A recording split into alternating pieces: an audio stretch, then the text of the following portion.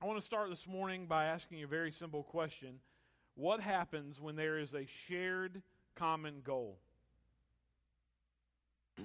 What happens when there is a shared common goal? I want to take you back to June of 1944. There was a young British Navy chaplain named Broughton Knox. He was on a ship with other Navy men preparing for D-Day and the invasion of Normandy. He noted the minds of all the hands on board that regardless of their rank, they were focused on the invasion's success. No one thought of his own interest, but only of how he could help his shipmates in their commonly shared task. He remembers, he notes, "I remember in my mind that I had never been happier." After the invasion and the return to England, everyone noticed a difference in the atmosphere of the ship. It was still friendly because it was a well-run ship, but several of the sailors, seeing the difference, asked the young chaplain why things were different. And here's what Knox said. He said, "The answer is quite simple. During those months that preceded and followed D-Day, our thoughts had a minimum of self-centeredness in them. We gave ourselves to a shared activity and objective. Once the undertaking was over, we reverted to our own purposes as we normally do." Knox was, of course, reflecting on his ship's experience of the fellowship that they had of pursuing a common goal. Friends, human friendship is a wonderful thing, but fellowship goes beyond friendship. Fellowship occurs among friends committed to a common cause or goal, and it flourishes through their common pursuit of it. So today I want us just to look at several verses as Paul has introduced himself. He's talking to the church at Philippi. Remember that this is a church that the Holy Spirit, as he's on his second missionary journey, that it kept him from going into Asia. But they find themselves there in Philippi. It's there that Lydia is saved. He is thrown into jail for preaching and teaching the gospel, but that doesn't stop him. What happens? The jailer, his entire family was saved. In and through that, the Philippian church was birthed. This is the same church that he's writing to about 10 years ago, 10 years after it was birthed. And so here we find, after his introduction, I want us to look at verses 3 through 5.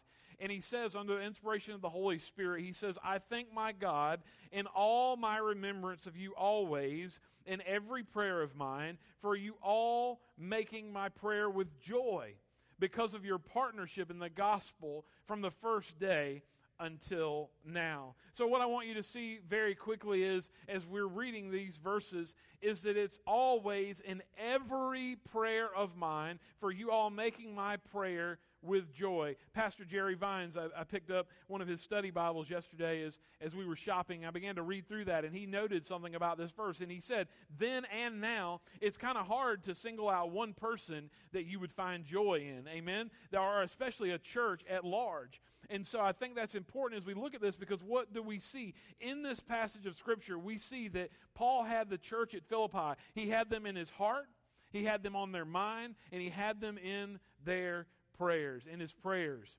I think what's interesting here is we talk about this being a book of joy and finding joy.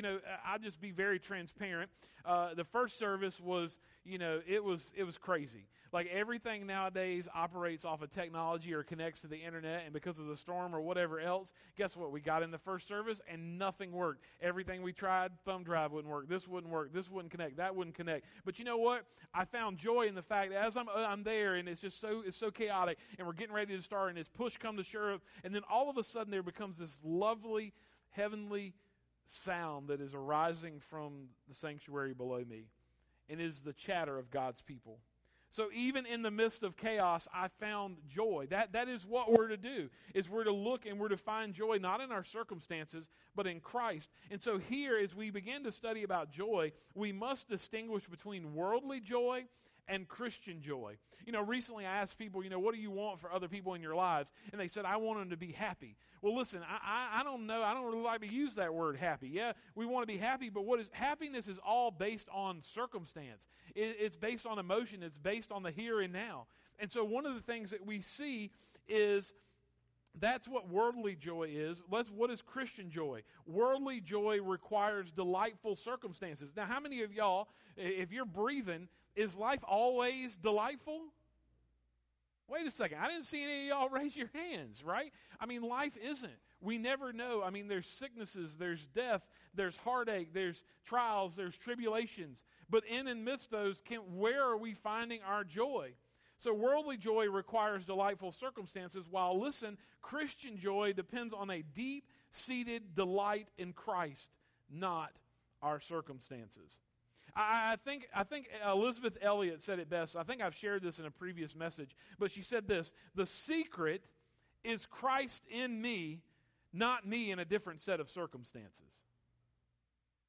Christ in me, not a different set of circumstances. I mean, I could tell you stories since my 18 or however 20 months long that I've been at Bethel. There have been times where I wanted a different set of circumstances, but it's Christ in me in that moment. That's how it should be for our lives as well. Now, what's interesting about Elizabeth Elliot, some of you may know of her, or have heard of her husband, Jim.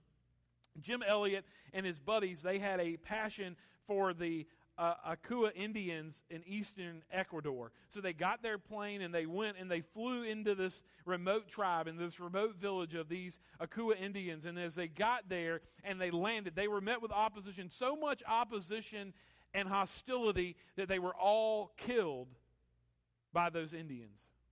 Now, what's interesting is here that the thing about Elizabeth Elliot is, and the reason she can say the secret is Christ in me, not in a different set of circumstances, because it was there that she spent 2 years as a missionary to those tribe members who killed her husband. That's radical, but that's the transforming grace and power of our Lord Jesus Christ. Can you imagine what she must have been thinking and what she would have went through to minister to that tribe who brutally murdered her husband and all of his friends that were with him? But she went and she loved them. She forgave them as Christ has forgiven her and has forgiven us. I think about this week, I heard this song, and now I can't even remember the name of the song. But anyway, the lyrics are this. And I thought it was fascinating, especially when we talk about joy. I've still got joy in chaos, and I've got peace that makes no sense.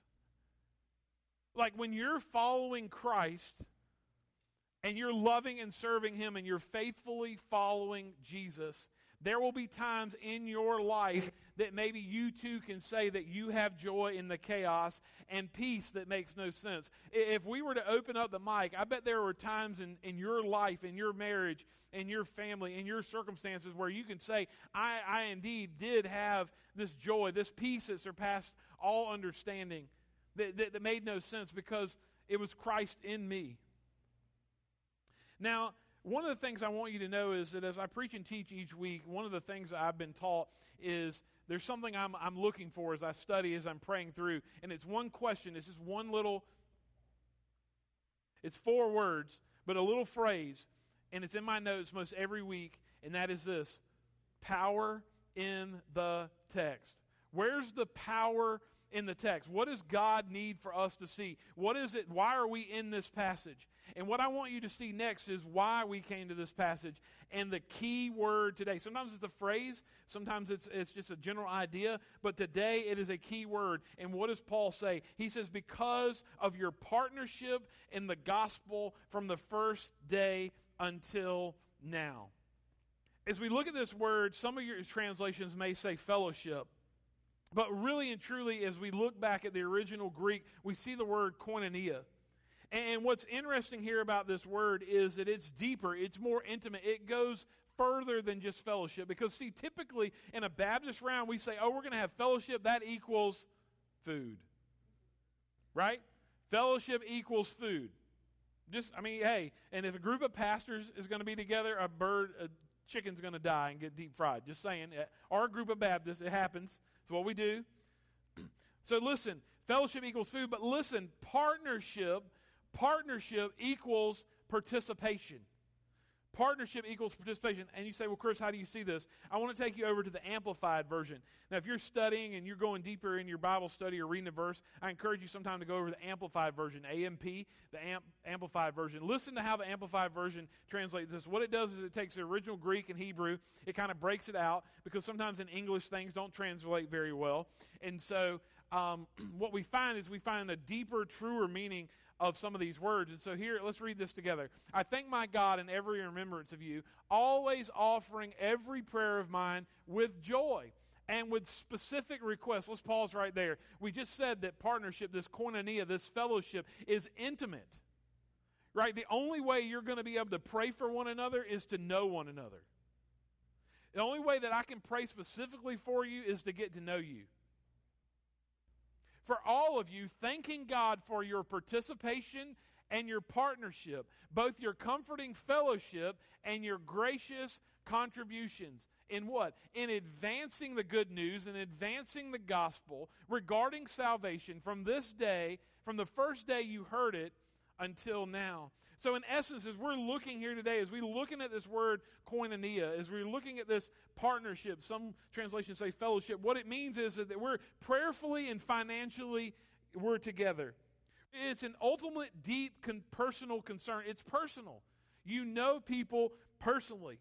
And the thing is, guys, right now, you're all of your attention, your focus is on me up here. We sit in chairs across the street. We sit in pews. You cannot get to experience koinonia sitting in a pew looking all in the same direction. As you've heard me say time and time again, circles are better than rows. Why? Because when we gather in a small group, 3, 4 of us, or 2 of us, one-on-one, and you sit across the table from one another, you get to know one another. You get to hear each other's story. You get to hear the things that you've been through. It's kind of like an onion. You're peeling those layers back, and you get to see who that person is underneath. You can't do that on Sunday morning at 11 o'clock. You can't get to know the person beside you in an intimate way that way.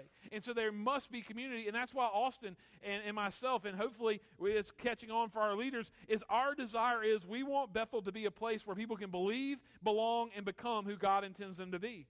So that you're going to believe, but then you've got to find a place to belong. And that's why Brotherhood, our senior adult luncheon, these studies that we're doing, some groups that we're doing, hopefully some D groups that we'll do in the future, discipleship groups, those are important because why? It's there that those relationships and those bonds are formed, and we're going to go deeper. We're going to get to know each other on a personal level, on an intimate level, to be able to love and encourage one another as we go through the trials of life. Because listen, you weren't meant to go through life alone. We were meant to go through life in community with one another. Listen, this koinonia, this partnership that we're talking about today, listen, they shared the gospel and were involved in gospel work.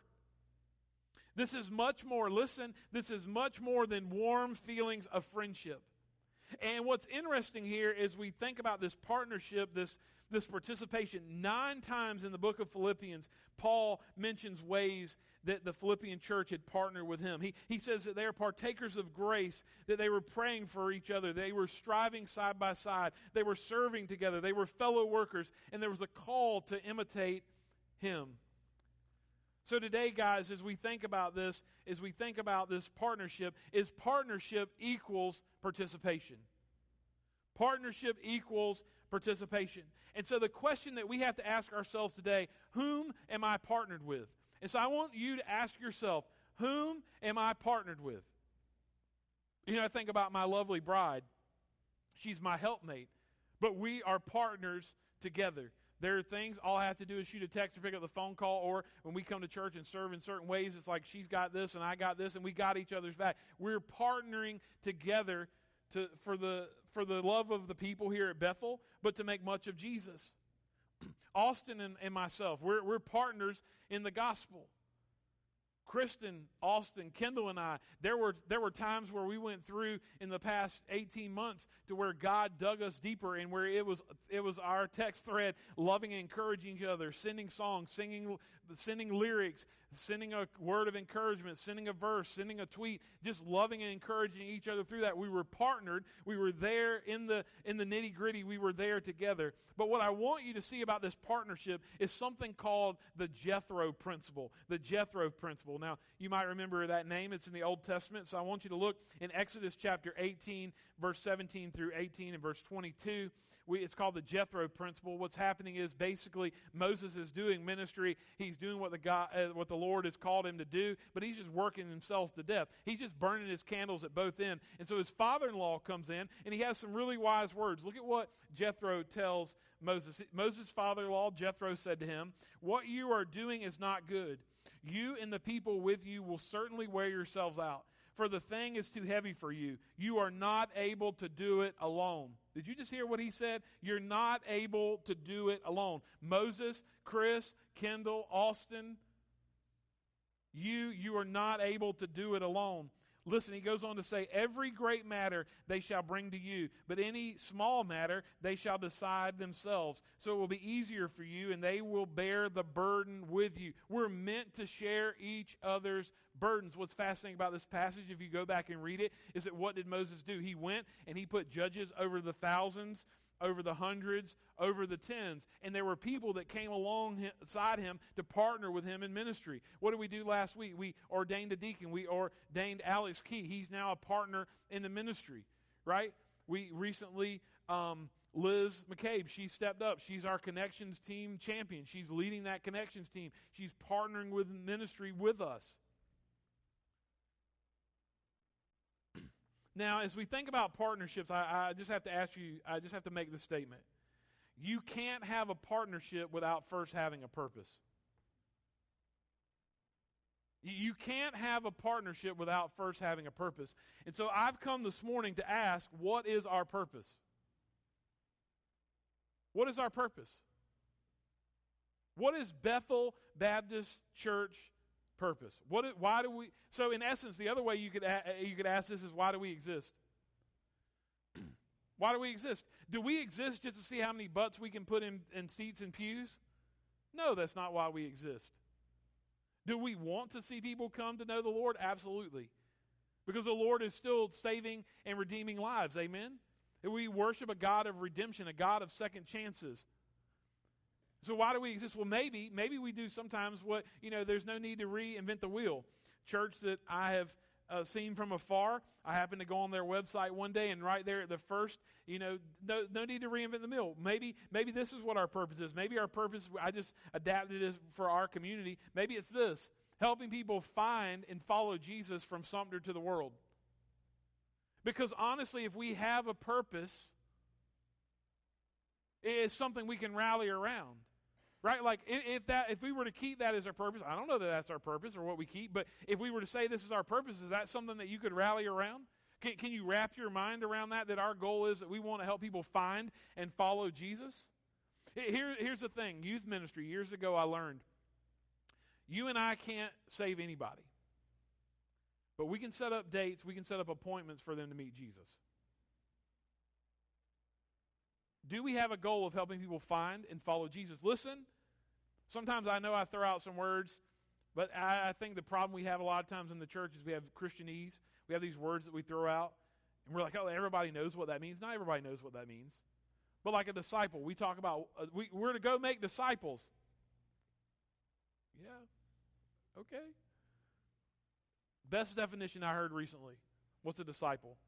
Someone who helps someone follow Jesus. Helping people follow Jesus. That's all a disciple is. That we're going to help people follow Jesus.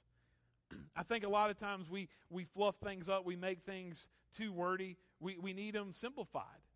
Because what are we rallying around? And so I pinned these words. I don't know how grand they are. They're not meant to be grand. They're meant to make us think. So listen to this. Once you have a purpose, you have something for people to buy into, rally around, and thus participate in. When people partner together around a shared purpose, only God knows what can be accomplished. I've seen God do something in the last 10, 12 months I haven't seen him do in 10 years. Amen. I'm just thankful to be along for the ride. My prayer is, Lord, don't let me mess this up. Don't let me get in the way. You know, as we think about partnership, I want to remind you of a few things. That partnership requires a few things. Here's what it requires. Partnership requires purpose. It requires people. It requires participation, patience, and most definitely prayer. So I go back to a question I asked you a few minutes ago. Whom am I partnered with? Who are you partnered with? Now, furthermore, as the pastor of Bethel Baptist Church, I have to reflect and ask that question of us. Whom are we partnered with? Well, I'm glad you asked. So really quickly, this is a kind of quick sketch of Bethel's local, state, and national giving. People that we are partnered with, in essence. So I want to run through this list really quickly. First and foremost, United Ministries. That budget line item went up by $450 this past year to where we give them $100 a month. Because why? When people call, we want to be able to send them to United Ministries because they have a system of checks and balances to be able to minister to them and make sure that money's going where it needs to go, and they have structures, etc. So we have upped that. So $1,200 a year for United Ministries. Sumter Pregnancy Center, $200. There's an asterisk. I'll explain that in a second. Christian Charities, Multiply Maine, which is Roger Farrell in Maine. Connie Maxwell, the Cooperative Program, Santee Baptist Association, and Missionaries. So the missionary line item is really $2,000. I broke out Multiply Maine because we already have them identified. Go back to Sumter Pregnancy Center. We give them $200 a year is what we have listed in the budget. This to year to date, this past year we have given them $928.96. That was through our annual baby bottle boomerang that we participate with them, as well as during VBS we did the age-old boys versus girls to see who can collect the most change. That's where that is. Connie Maxwell, we mentioned that. Multiply Maine Cooperative Program. What's the cooperative program? You've heard me talk about that a little bit. That's where we cooperate with other Baptist churches. We send our money to the South Carolina Baptist Convention, which then gets dispersed throughout the state and also nationally, and we cooperate with other churches to make Jesus known. The association, I really appreciate Kevin Litchfield and what he's done in his time at the association. He has really flipped the association and what they do. They are not the church. They minister to the church. And so one of the things that they do is they take pastors on mission trips to kind of get them to see areas. And so they have invited me, and I'll be going to Maine later this month with them. And so they footed the bill. So that's awesome. Woohoo. And so it's like, oh, you want to go on a trip? I was like, yeah. And they're like, we paid for it. I was like, oh, even better. That makes it sellable to our leadership here. But I am thankful for them. Here's what I want to share with you. Here's what I want to share with you. If you add all of that up, that comes up to about $22,500. Our wish budget, if you will, for Bethel Baptist Church is about $409,000 a year. So that means right now that as we stand, that we have about 5.5% to 6% of our annual budget that's going to something missions related. Here's my question to you. Each Sunday we take up an offering, and we ask people to do what? We ask people to give their tithes and offerings. What's a tithe? How much is a tithe? 10%. So shouldn't we as the church model what we're asking our people to do? Now here's my thing. That's not going to happen immediately. But if you take 1% of that, that's $4,000. Maybe over the next year's budget cycle, we begin to kind of increase that. But here's what I love about this. When you cast vision and you share stories. So recently when we changed something in the budget, it was that we changed that item to missionaries. I had a gentleman that came up to me, and he said, I want to ask you about this line item. Let me just tell you what. When people come up to the pastor and say, I have a question about something, especially when it has to do with the budget, it's usually not, it's not always positive. Let's just say that. So I was like, oh, Lord, here we go. So I kind of explained to him what was happening and told him what was happening. So what it is basically now in that category we have $2,000. We can support 3 missionaries at $600 a year or $50 a month.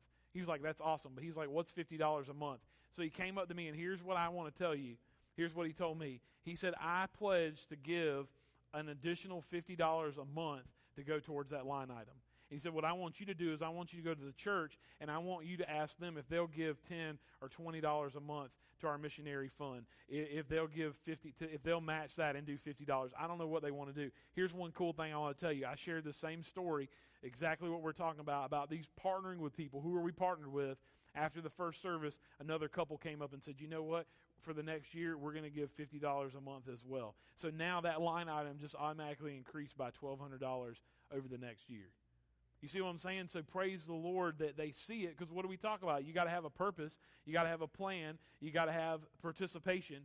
And so what does that look like? Well, maybe it looks like supporting the Hunt family, which is coming out of Sumter, which is heading to France. They're actually going through some training right now before they get ready to head out. They came and spoke recently. They just had their little baby boy, and so they're getting ready to head out. Or how about Jesse and Daniel Fox that we've been praying for on Wednesdays? They're in Argentina. They work with the ministry called Signs of Love. What's beautiful about their ministry is they're going to remote villages there around Argentina. They're knocking on doors and they're asking and saying, hey, we're looking for people who are deaf. They're like, there isn't any. And they keep looking, they keep asking questions, and lo and behold, 2 huts down is somebody who's deaf, because people in that country, there's no structure for them there. Many of them don't know their own name, have no way to communicate. They're so hidden that people don't even realize there are deaf people around them. And so they're showing up in these remote places. And this mama, recently I read a story that Jesse shared, that this mom, they've wound up in this place, and they're there in this remote village at the end of the street. And she was like, how did you find us? How did you find us? Why are you here? And so eventually what do? They got to tell them part of their story. And then the deal is they tell them about the gospel. They tell them that there's a God who loves them, and he's the one that sent them. And so these children and some of these adults are learning their names for the very first time. They're learning how to communicate with people. What better way to partner with someone, amen, that lives are being changed around the world, that you have a face and a name, you have regular updates that you can get from them. And so I just want to end with this thought. What are some ways that we can partner with others? I want to very quickly give you about 4 things. First off is prayer. You know what? I know some of us right now, times are tough. You know, the economy that we live in, and you say, I can't do anything but pray. Friends, that's the most important thing that you need to be doing, is praying for other people, praying for Jesse and Daniel, praying for the Hunt family, praying for Multiply Maine, praying for the Pregnancy Center. Right? Are we praying for those people in our lives? Then we're to give our time, our talent, and our treasures. You know, who are we partnered with? One of the things, and this is not about me, all the glory to God, but I just give you an example, because if I'm going to ask you to lead out of how God's wired you, I want to tell you how God's wired me and how I'm leading out of how he has wired me. Here's the deal. I manage about 100 domain names for different people. But a lot of that is churches here in the community. And so one of the things, I'm the point person, and I hold their domain to make sure it gets renewed and then help them with their email servers, et cetera, whatever. I don't get any money for that. It's my gift back to the kingdom, because God has given me the ability to do that. And most churches don't have someone who knows how to navigate those things. And so, for instance, my friend Marla at Northside, about once or twice a year, she'll call me and she'll say, hi, I got this thing that looks like a bill. Do I need to pay this? No, that's bogus. Read at the bottom. It says this is a solicitation of services, not an invoice. Okay, cool. Thanks, Chris. Right? Just being able to lean into them. And so I support the Santee Baptist Association, Paxville, Bible Fellowship, Bethel, Harmony, a bunch of other churches. Just kind of be that liaison. I don't want any credit for that, but I'm just telling you, how many of y'all, especially in our first service, I challenged them, a lot of them are retired. What industry did they come out of that they could be that other people could be leaning into them for wisdom? But what about you? What industry are you in? How can you use what you do and how you're wired for the glory of God to help the church and to help others? That's a question I want you to consider. Also, how do we partner with others? We share their story. We help raise awareness. How about this? We send an encouraging text. There's a friend of mine, Dale and Gina Forehand. They live in Alabama. They were married. They went through a tumultuous divorce, and the judge, he had the bright idea. He said, you know what? While you're getting your divorce, you're going to live together. And so they literally had house divided, 2 separate ends, And so they had 2 separate Christmas trees and 2 separate Christmases. Finally, about a year or so later, they get divorced. They're working on some stuff. And one of them says, you know what? This is not what God intends. God restored their union. They got remarried, rededicated their hearts and lives and marriage to the Lord. And now he has a men's ministry, she has a women's ministry, but they also have a marriage ministry. And they have impacted mine and Kendall's marriage. And so I'm thankful for them. So you know what they do? They have a text thread. So they text and say, hey guys, we're going to be in Jacksonville, Florida this weekend. We'd love if you could pray for us about these particular needs or how this is going to happen. Also, if you think about us during the weekend, pray for us. Or better yet, how about send us a text? So I can remember getting those texts, and I would go through and find verses of Scripture or nuggets of wisdom, and I would text them randomly throughout the weekend to love and encourage them.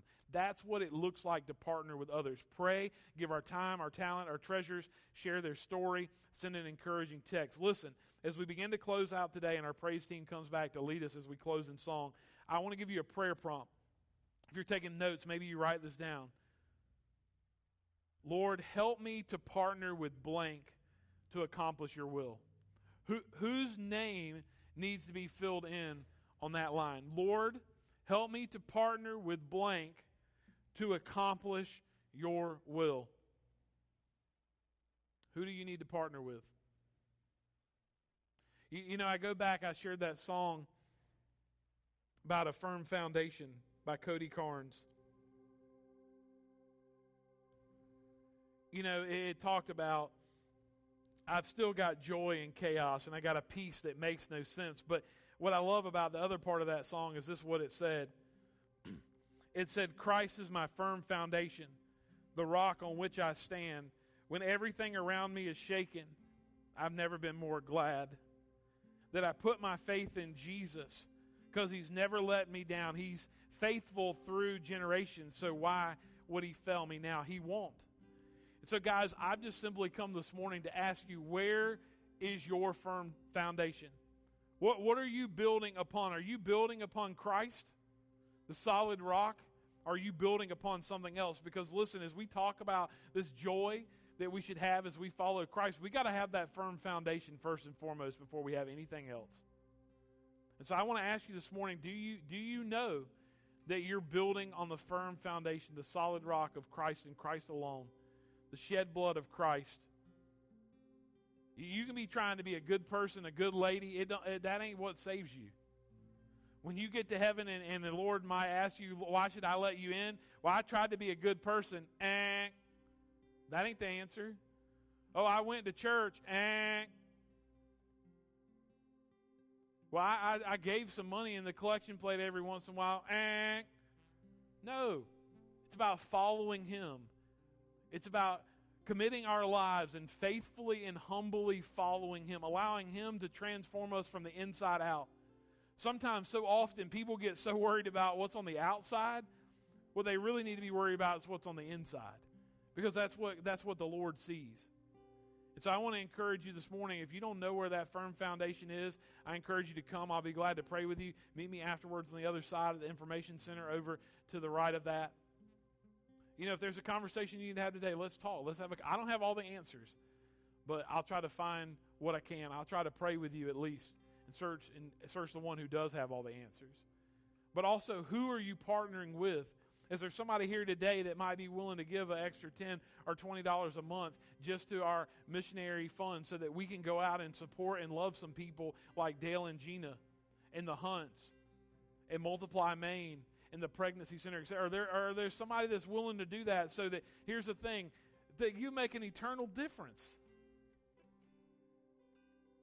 to help someone come to know Christ, the grace that he's offered us. Let's pray. Father God, I pray now during this final song, Lord, I pray you have your way in our hearts and minds.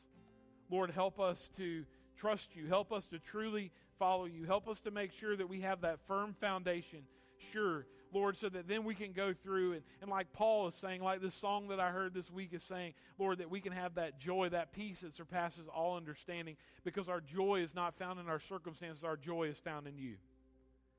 And so, Father, I pray now as we sing, Lord, have your way in our hearts. Give us the courage to step past the fear and the unknown into the life that you have called us to live, a life following you and making much of Jesus. Lord, we thank you. We love you. Have your way now. Have your way.